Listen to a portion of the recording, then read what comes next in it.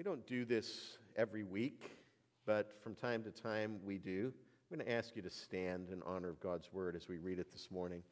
If ever a passage of Scripture is worthy of that, it is this one, though we don't want to suggest by that to elevate it above the rest. But we're in some special territory here. Listen to the word of God. After this I looked, and behold, a door standing open in heaven. And the first voice, which I had heard speaking to me like a trumpet, said, "Come up here, and I will show you what must take place after this." At once I was in the Spirit, and behold, a throne stood in heaven, with one seated on the throne, and he who sat there had the appearance of jasper and carnelian. And around the throne was a rainbow that had the appearance of an emerald. Around the throne were 24 thrones, and seated on the thrones were 24 elders, clothed in white garments, with golden crowns on their heads. From the throne came flashes of lightning, and rumblings and peals of thunder, and before the throne was burning 7 torches of fire, which are the 7 spirits of God. And before the throne there was, as it were, a sea of glass, like crystal. And around the throne, on each side of the throne, are 4 living creatures full of eyes, in front and behind. The first living creature was like a lion, the second living creature like an ox, the third living creature with the face of a man, and the fourth living creature like an eagle in flight. And the 4 living creatures, each of them with 6 wings, are full of eyes all around and within, and day and night they never cease to say, "Holy, holy, holy is the Lord God Almighty, who was and is to come." And whenever the living creatures give glory and honor and thanks to him who is seated on the throne, who lives forever and ever, the 24 elders fall down before him who is seated on the throne and worship him who lives forever and ever. They cast their crowns before the throne, saying, "Worthy are you, our Lord and God, to receive glory and honor and power. For you created all things, and by your will they existed and were created." Then I saw in the right hand of him who was seated on the throne a scroll written, and on the back sealed with 7 seals. And I saw a strong angel proclaiming with a loud voice, "Who is worthy to open the scroll and break its seals?" And no one in heaven or on earth or under the earth was able to open the scroll or to look into it. And I began to weep loudly, because no one was found worthy to open the scroll or to look into it. And one of the elders said to me, "Weep no more. Behold, the Lion of the tribe of Judah, the Root of David, has conquered, so that he can open the scroll and its 7 seals." And between the throne and the 4 living creatures and among the elders, I saw a lamb standing, as though it had been slain, with 7 horns and with 7 eyes, which are the 7 spirits of God sent out into all the earth. And he went and took the scroll from the right hand of him who was seated on the throne. And when he had taken the scroll, the 4 living creatures and the 24 elders fell down before the Lamb, each holding a harp and golden bowls full of incense, which are the prayers of the saints. And they sang a new song, saying, "Worthy are you to take the scroll and to open its seals, for you were slain, and by your blood you ransomed people for God from every tribe and language and people and nation. And you have made them a kingdom and priests to our God, and they shall reign on the earth." Then I looked, and I heard around the throne and the living creatures and the elders the voice of many angels, numbering myriads of myriads and thousands of thousands, saying with a loud voice, "Worthy is the Lamb who was slain to receive power and wealth and wisdom and might and honor and glory and blessing."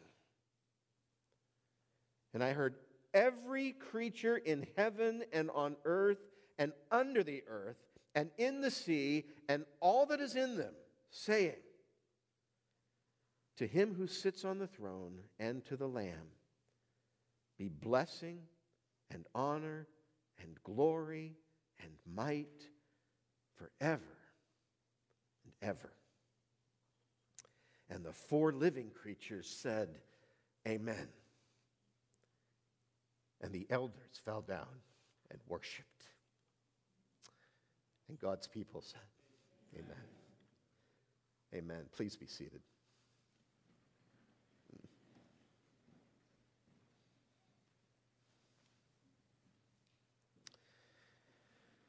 We were made by God to enjoy scenes of awe and wonder, splendor and majesty. Sometimes when Gina and I have seen people pull off the road during heavy rains while we're traveling, but far more often when we see people pull over, and we've seen it again recently, it's to view some kind of spectacular display. Often it's a sunset or a rainbow forming or an unanticipated fireworks display. That's where I've seen it more recently. Cars stopping along the expressway to watch fireworks. We can't help ourselves. We were made to enjoy awesome beauty and splendor. Striking visual images full of color, shining brightly. We're drawn to that. But you know, it's more than that. We weren't just made to appreciate views like that, images like that. We were made to worship. We celebrate it in the Catechism, the chief end of man, to glorify God and enjoy Him forever. We are worshiping creatures. We were made for that purpose. We can't help ourselves with regard to worship. We will worship something. In the absence of anything truly worthy of worship, we'll opt for the most enthralling thing available. Sometimes a sunset, sometimes a fireworks display. Sometimes it goes farther than that. Sometimes it's athletics, just amazing accomplishments in sports. Or music and the arts. Sometimes it's gardens, cultivated and trimmed and shaped, or maybe it's clothing or artwork or travel to exotic places. We're made to worship something, and in the absence of something truly worthy, anything we really value will do.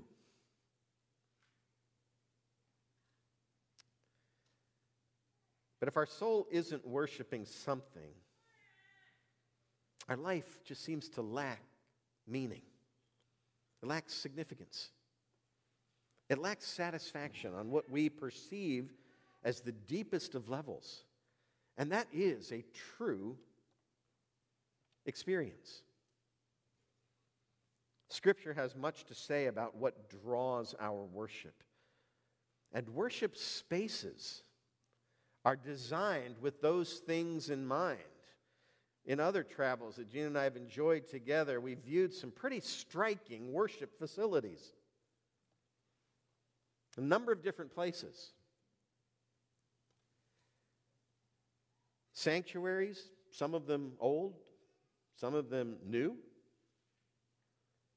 that seem to draw forth worship by their mere architecture or by their interior design or by their acoustic or by their appointments. Vaulted ceilings, stained glass windows, massive pipe organs, elevated pulpits. Setting has much to do with the facilitation of worship. And no one needs to be convinced of that. We see it when we walk into a place. And we know it when we see it. And we often miss it when it's absent.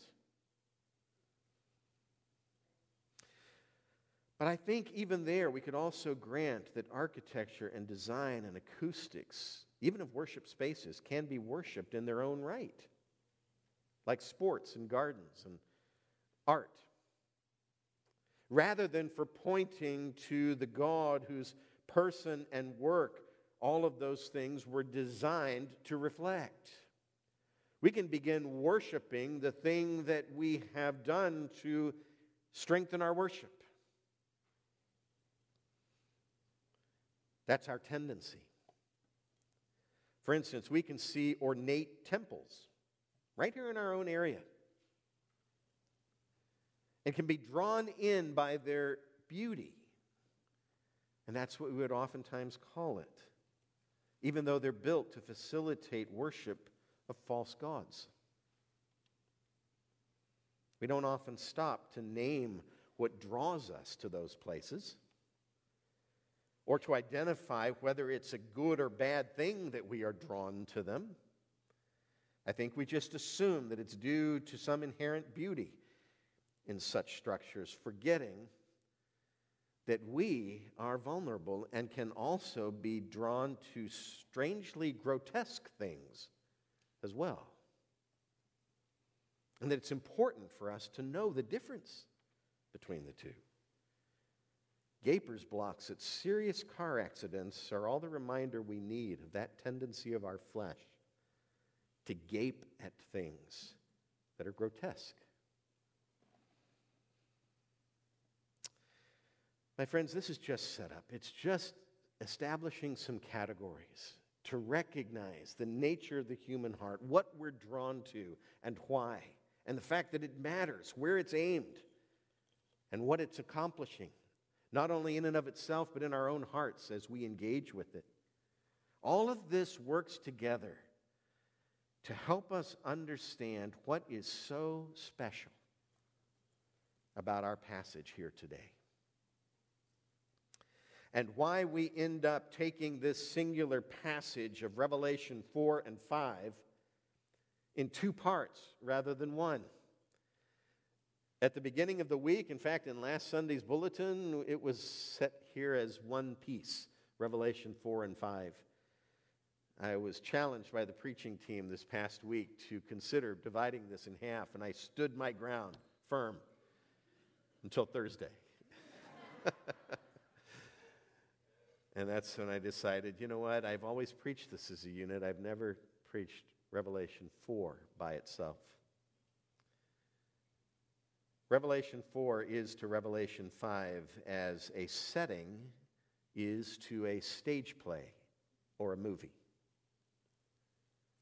So we're just going to look at the setting today.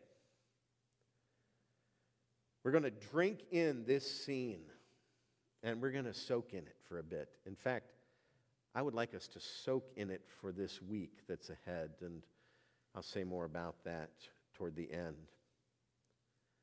And then we will wait until next Sunday, God willing, to hear the director say action in this scene and see what takes place in this place that's been described.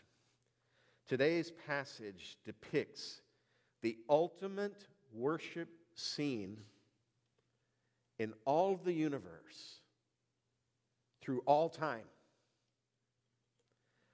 That's why it can overwhelm us.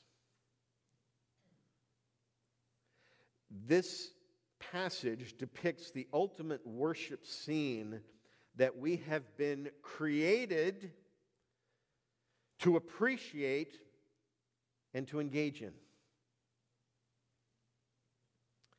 This is the ultimate worship space, Revelation 4. And we can hear in the writing that John wrestles to put it in words. But I'm sure he gained reassurance in his descriptions as he recognized their similarity to the descriptions of other Old Testament prophets. And we'll dig into that in just a few minutes. But the main thing that makes their description so compelling is the fact that God himself is present here. He was present in the temple behind a curtain, hovering as light over the mercy seat in the Holy of Holies. So he was present among his people. He was present and visible in the pillar of cloud that led them by day and the pillar of fire by night. He was present as he descended, and the cloud so filled the temple when the temple of Solomon was dedicated that the service had to stop because it couldn't continue. The visible presence of God has been manifest, but this is special. This is beyond that. This is the eternal throne of God. This is the scene from which all of our earthly worship spaces have been drawn. It's the place in heaven, the direct, unshielded presence of God. God himself is here. This whole passage is intended to do two things. First, more broadly, it's intended to strengthen believers, to stoke their confidence that God is indeed worthy of their worship, worthy of their praise, worthy of their endurance and sacrificial obedience, even if it feels very costly to offer it in any given circumstances. He's worthy of our worship and our obedience and our endurance. That's the very title of our series. And second, this passage is intended to set up his people, to set up John's readers, to set us up, to see and to hear what happens over the next 15 chapters in this book without losing confidence that he's in control of it all and is fully able to steer this train to its final destination of perfect holiness. That's what we see here.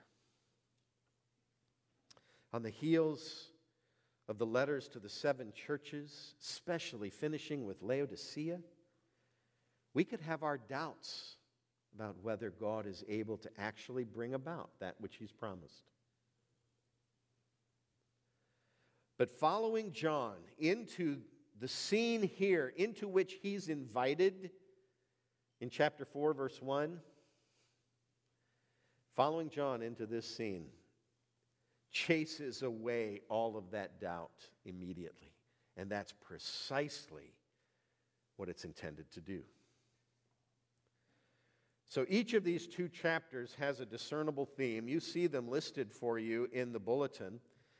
This is not going to be 2 messages. It's going to be 1 message in 2 parts. So this is still the outline we're going to follow. We're just only going to do point number 1 today. A vision of the indescribable majesty of God in chapter 4, verses 1 through 11. And we'll leave for next Sunday, God willing, what happened in the glorious presence of God, chapter 5, verses 1 through 14. So we're not even going to re-outline this. This is just one long sermon done in 2 parts. All right? If I had preached it as 1 part, we very well may not have dismissed until next Sunday. But in this particular approach, you'll have the week off in between. All right? So let's look into this chapter 4, a vision of the indescribable majesty of God. And there's the title that I would hang over this chapter. That's what John is seeing. A vision of the indescribable majesty of God. And John just stacked up similes and metaphors to convey this majesty. That's all he had available to him. He could only compare it to things. How do you describe what you're seeing? The voice he heard, Jesus' voice, if we look back to chapter 1, verses 10 and following, this voice like a trumpet is the voice of Jesus, the voice he heard before in chapter 1. But it's like a trumpet, reminding us of the trumpet sound atop Mount Sinai at the giving of the law. Exodus 19. Verse 3, he who sat on the throne had the appearance of jasper and carnelian. Verse 6, before the throne there was, as it were, a sea of glass like crystal. The first living creature, verse 7, was like a lion. The second, like an ox, and so on and so forth. Stacking up similes and metaphors to try to give some impression of what he was seeing. John had stepped into the presence of God, and his words just failed him. But almost certainly, as we said just a few moments ago, he was steadied a bit by the writings of Ezekiel and Daniel and Isaiah. I would love to have known what John was thinking. Could it have been, this is what they saw? Can you imagine? You've read the prophets through your life, and all of a sudden, a voice like a trumpet says, come here, I'm going to show you something. And you step into the place that is at once overwhelmingly strange and at the same time indescribably familiar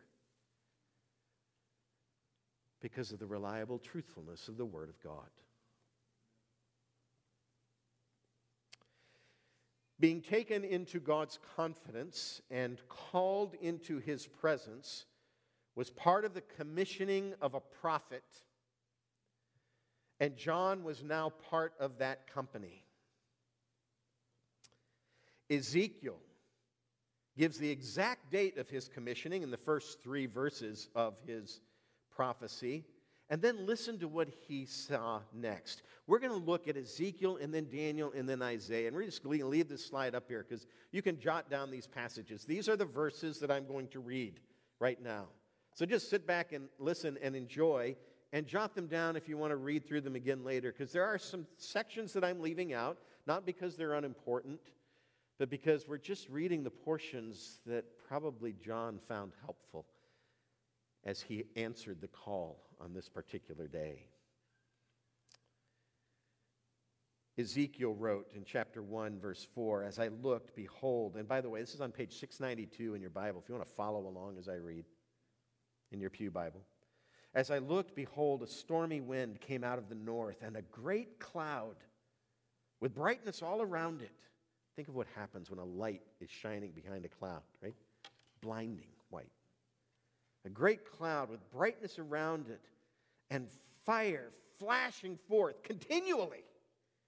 And in the midst of the fire, as it were, gleaming metal. So something brighter within the bright. And from the midst of it came the likeness of 4 living creatures. And this was their appearance. They had a human likeness, but each had 4 faces, and each of them had 4 wings. Their legs were straight, and the soles of their feet were like the sole of a calf's foot, and they sparkled like burnished bronze. Under their wings and on their 4 sides they had human hands, and the 4 had their faces and their wings. Thus, the wings touched one another. Each one of them went straight forward without turning as they went. As for the likeness of their faces, each had a human face. The 4 had the face of a lion on the right side, and the 4 had the face of an ox on the left side, and the 4 had the face of an eagle. Such were their faces. And their wings were spread out above.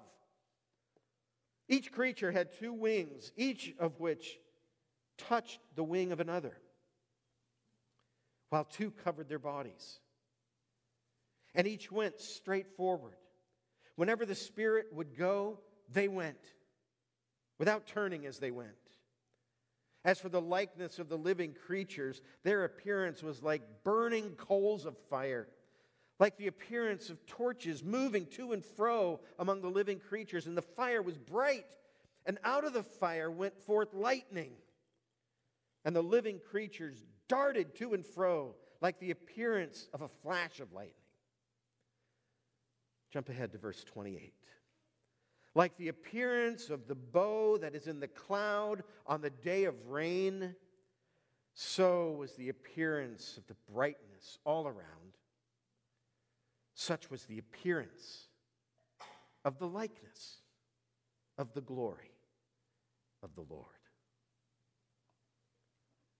Here in Ezekiel as well, similes and metaphors abound flashing of light and color, and overwhelming imagery. Isaiah's commissioning may be one that we most closely identify with Revelation 4, primarily because of the familiar hymn of the seraphim. This is on page 571 in your Pew Bible, Isaiah chapter 6, verses 1 through 4. In the year that King Uzziah died, I saw the Lord sitting upon the throne, high and lifted up, and the train of his robe filled the temple. Above him stood the seraphim. Each had 6 wings. With 2 he covered his face, with 2 he covered his feet, with 2 he flew. And one called to another and said, Holy, holy, holy is the Lord of hosts. The whole earth is full of his glory. And the foundations of the thresholds shook at the voice of him who called, and the house was filled with smoke. That's Isaiah's rendering. Daniel chapter 7. Beginning at the bottom of page 744 in your Pew Bible. Daniel's vision has more in common with the whole of Revelation 4 and 5 than either of these other 2 passages. So we're going to read an extended portion of him, beginning in verse 9 of Daniel 7. As I looked, thrones were placed, and the Ancient of Days took his seat. His clothing was white as snow, and the hair of his head was like pure wool. His throne was fiery flames. Its wheels were burning fire. Its wheels were burning fire. A stream of fire issued and came out from before him. 1,000 thousands served him, and 10,000 times 10,000 stood before him. The court sat in judgment, and the books were opened.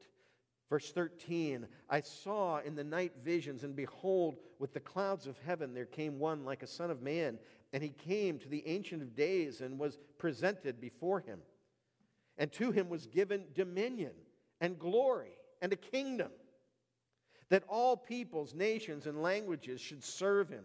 His dominion is an everlasting dominion, which shall not pass away, and his kingdom one that shall not be destroyed. As for me, Daniel, my spirit within me was anxious, and the visions in my head alarmed me. I approached one of those who stood there and asked him the truth concerning all this. So he told me and made known to me the interpretation of the things. These 4 great beasts are 4 kings who shall arise out of the earth. But, verse 18, the saints of the Most High shall receive the kingdom and possess the kingdom forever. Forever and ever. Verse 27. And the kingdom and the dominion and the greatness of the kingdoms under the whole heaven shall be given to the people of the saints of the Most High. His kingdom shall be an everlasting kingdom, and all dominions shall serve and obey him. Amen. What a glorious picture of the presence and purpose of God. This is the very point in what John is observing. God's purpose in this universe shall be realized, both in judgment and in blessing. After the letters to the churches, we could really wonder.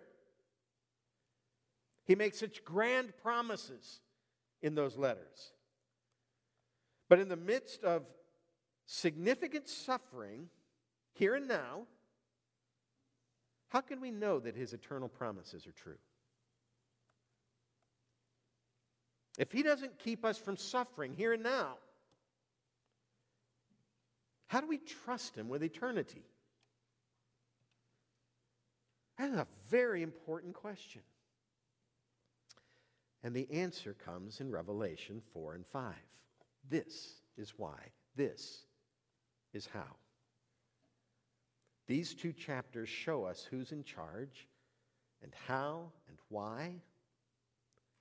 It's a throne room and the king is in residence.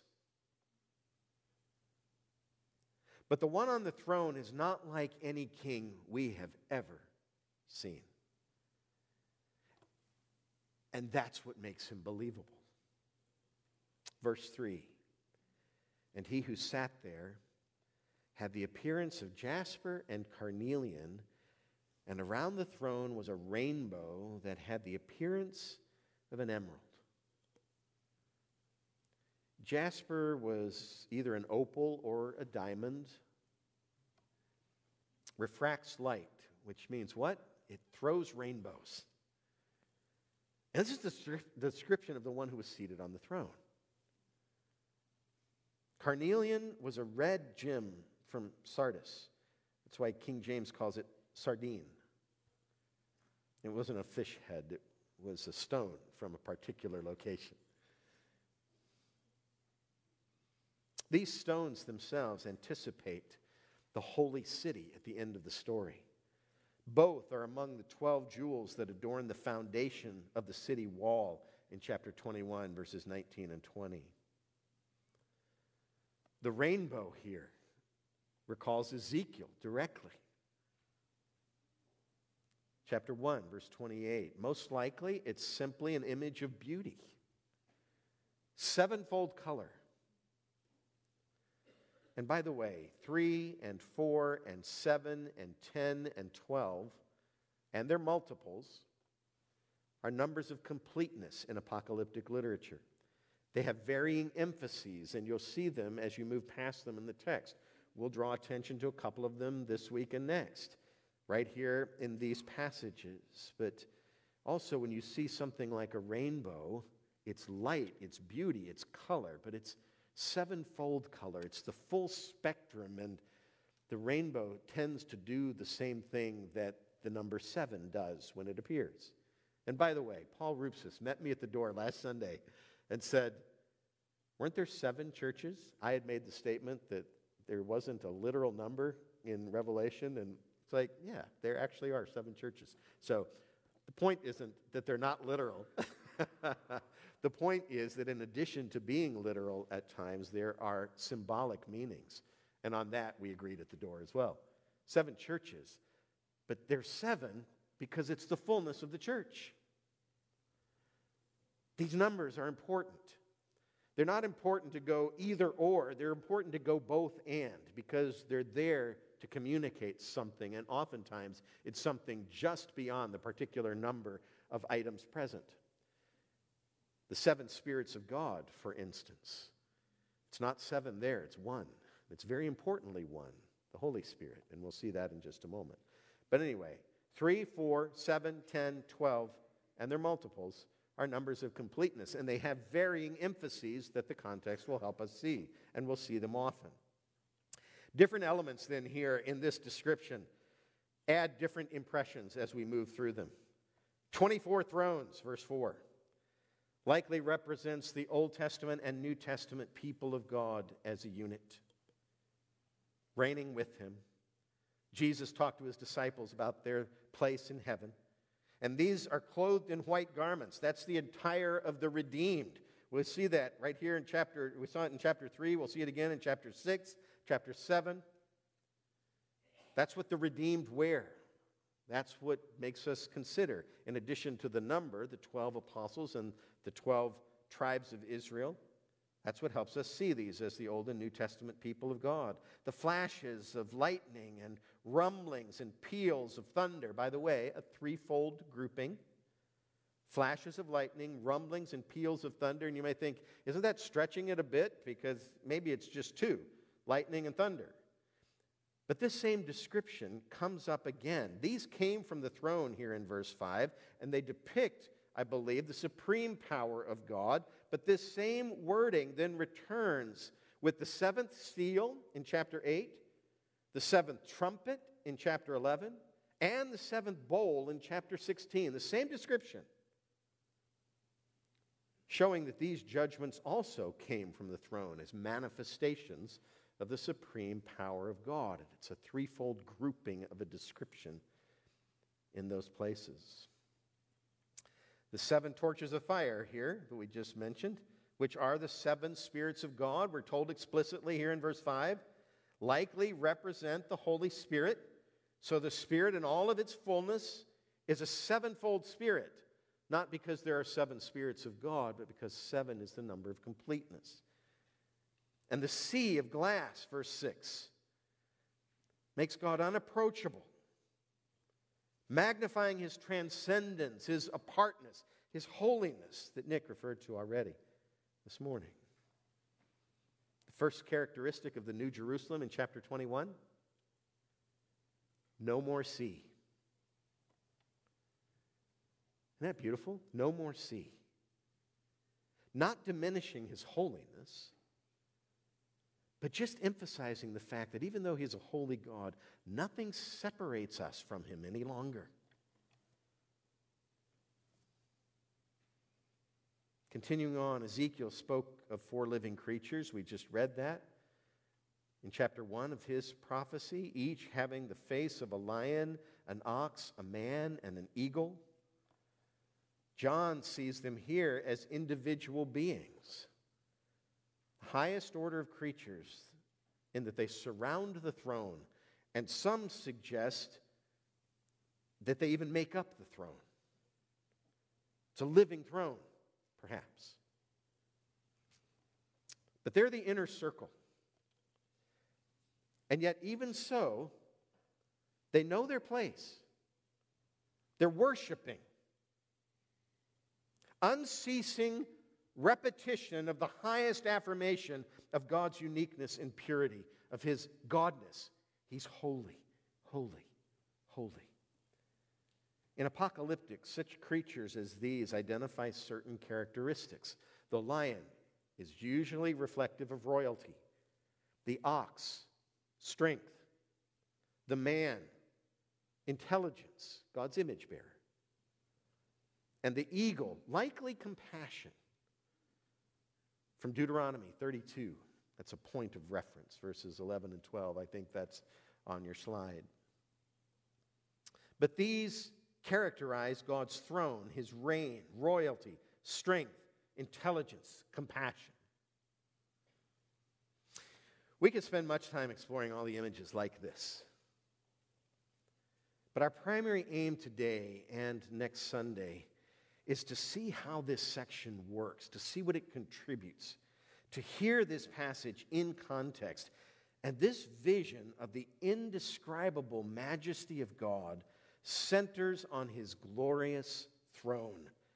It sets up and supports all the remaining visions of this letter, showing us a God who is not only capable of bringing them about, but is also worthy of doing so.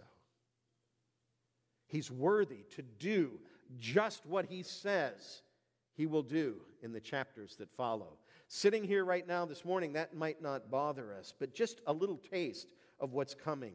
This description in chapter 4 and chapter 5 allows us to read of locusts from hell, stinging people like scorpions in chapter 9. Or every living thing dying that is in the sea in chapter 16.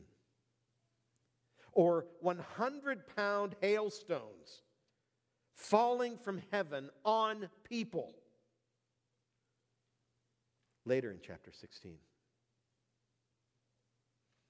This vision prepares us to see all of this and more of the outpouring of God's wrath, and yet still say with the angel right there in chapter 16, just are you, O Holy One, who is and who was, for you brought these judgments.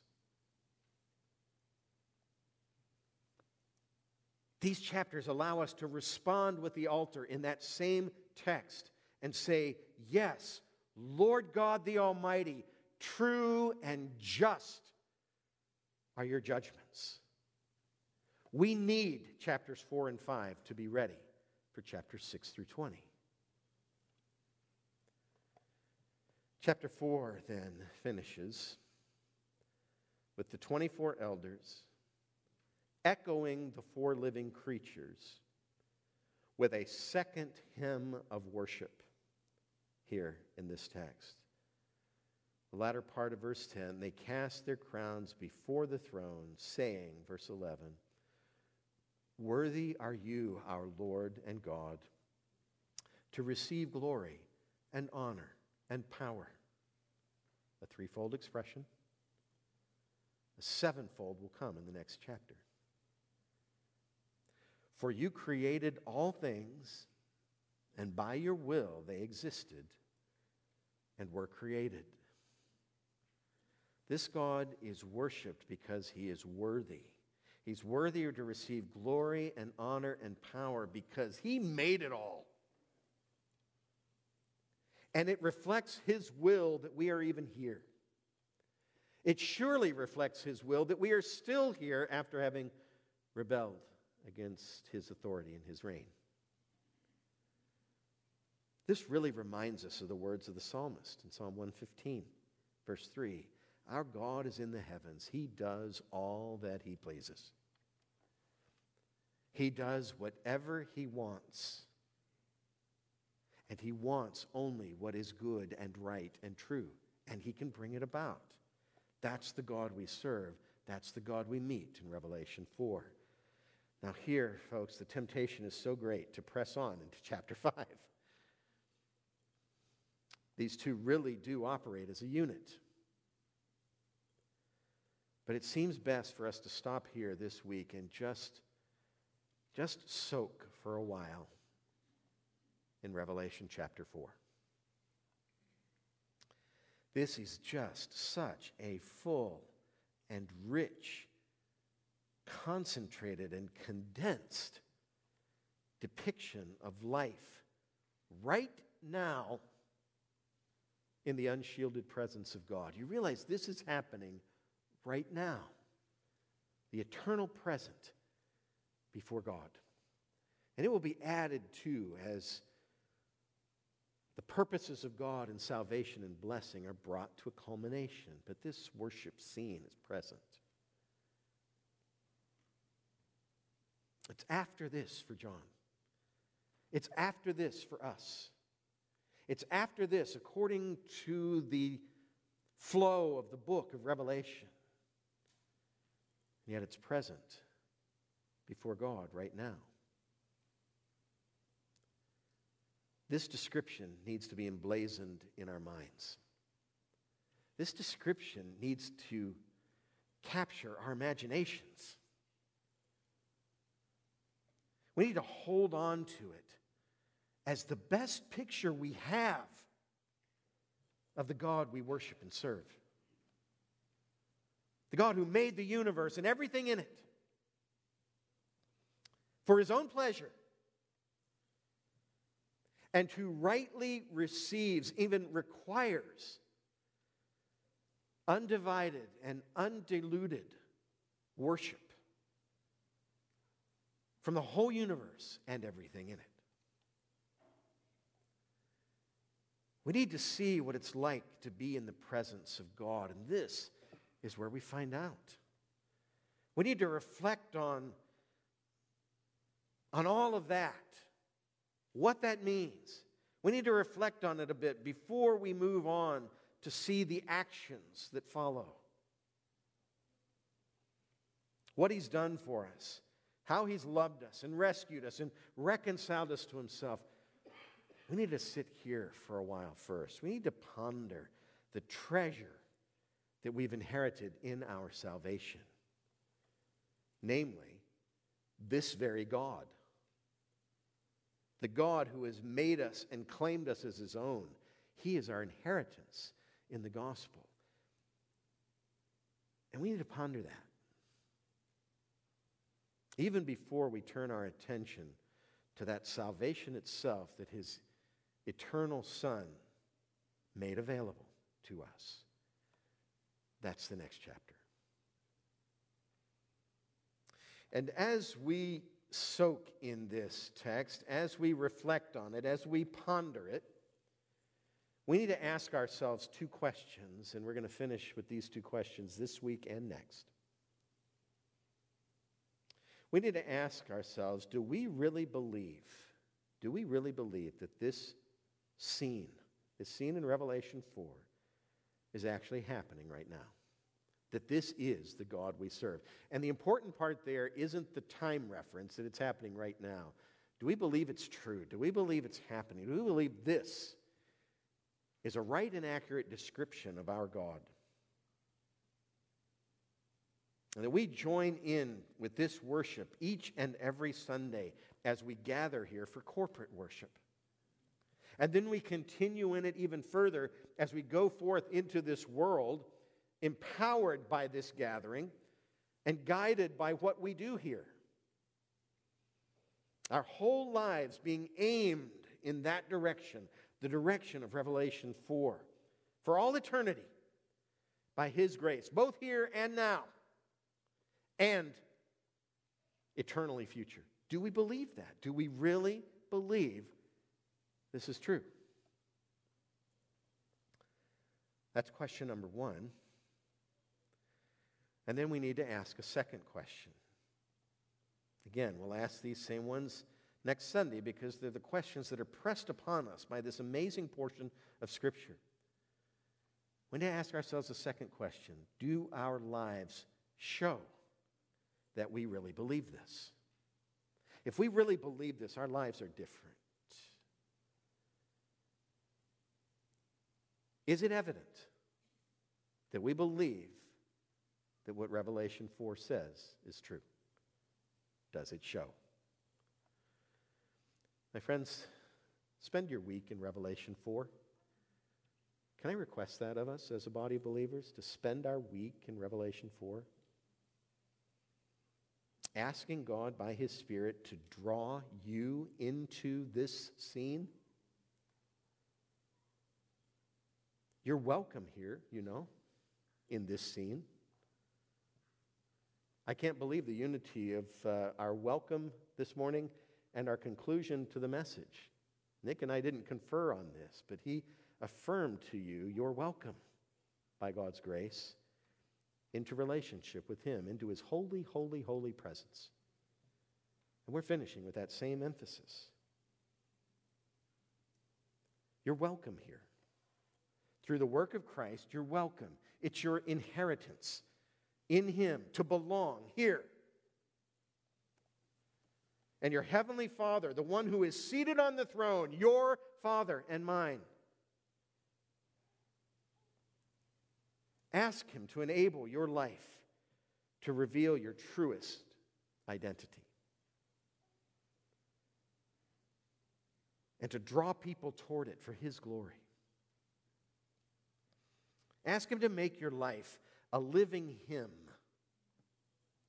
that proclaims exactly what we read in verse 11. Worthy are you, our Lord and God, to receive glory and honor and power. For you created all things, and by your will they existed and were created.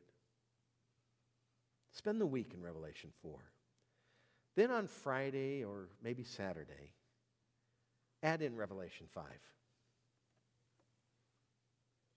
to ready your heart for next Sunday and for the action that's in this scene. Pray with me now.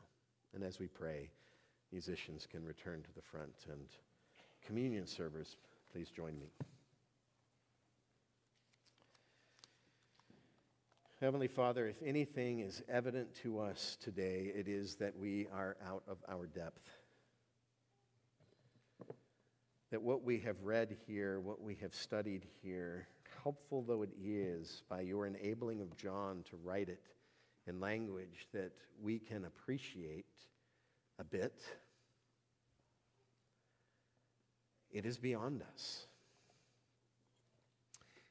And yet, Father, it is part of your revealed word. It's what you have intended us to study. It plays such a profound role in this compelling book that we just ask with no particular outcome in mind, because in all honesty, we can't envision that. We can't imagine it. We just ask you to help us understand Revelation 4 and our place in it. We pray that the truths that are reflected here would take hold of our hearts and then take root in our beings and grow into the full flower of a worshipful, obedient, enduring life as you have intended them to do. We just ask, Lord God, and we pray that you would glorify yourself in the answer. In Jesus' name we pray. Amen.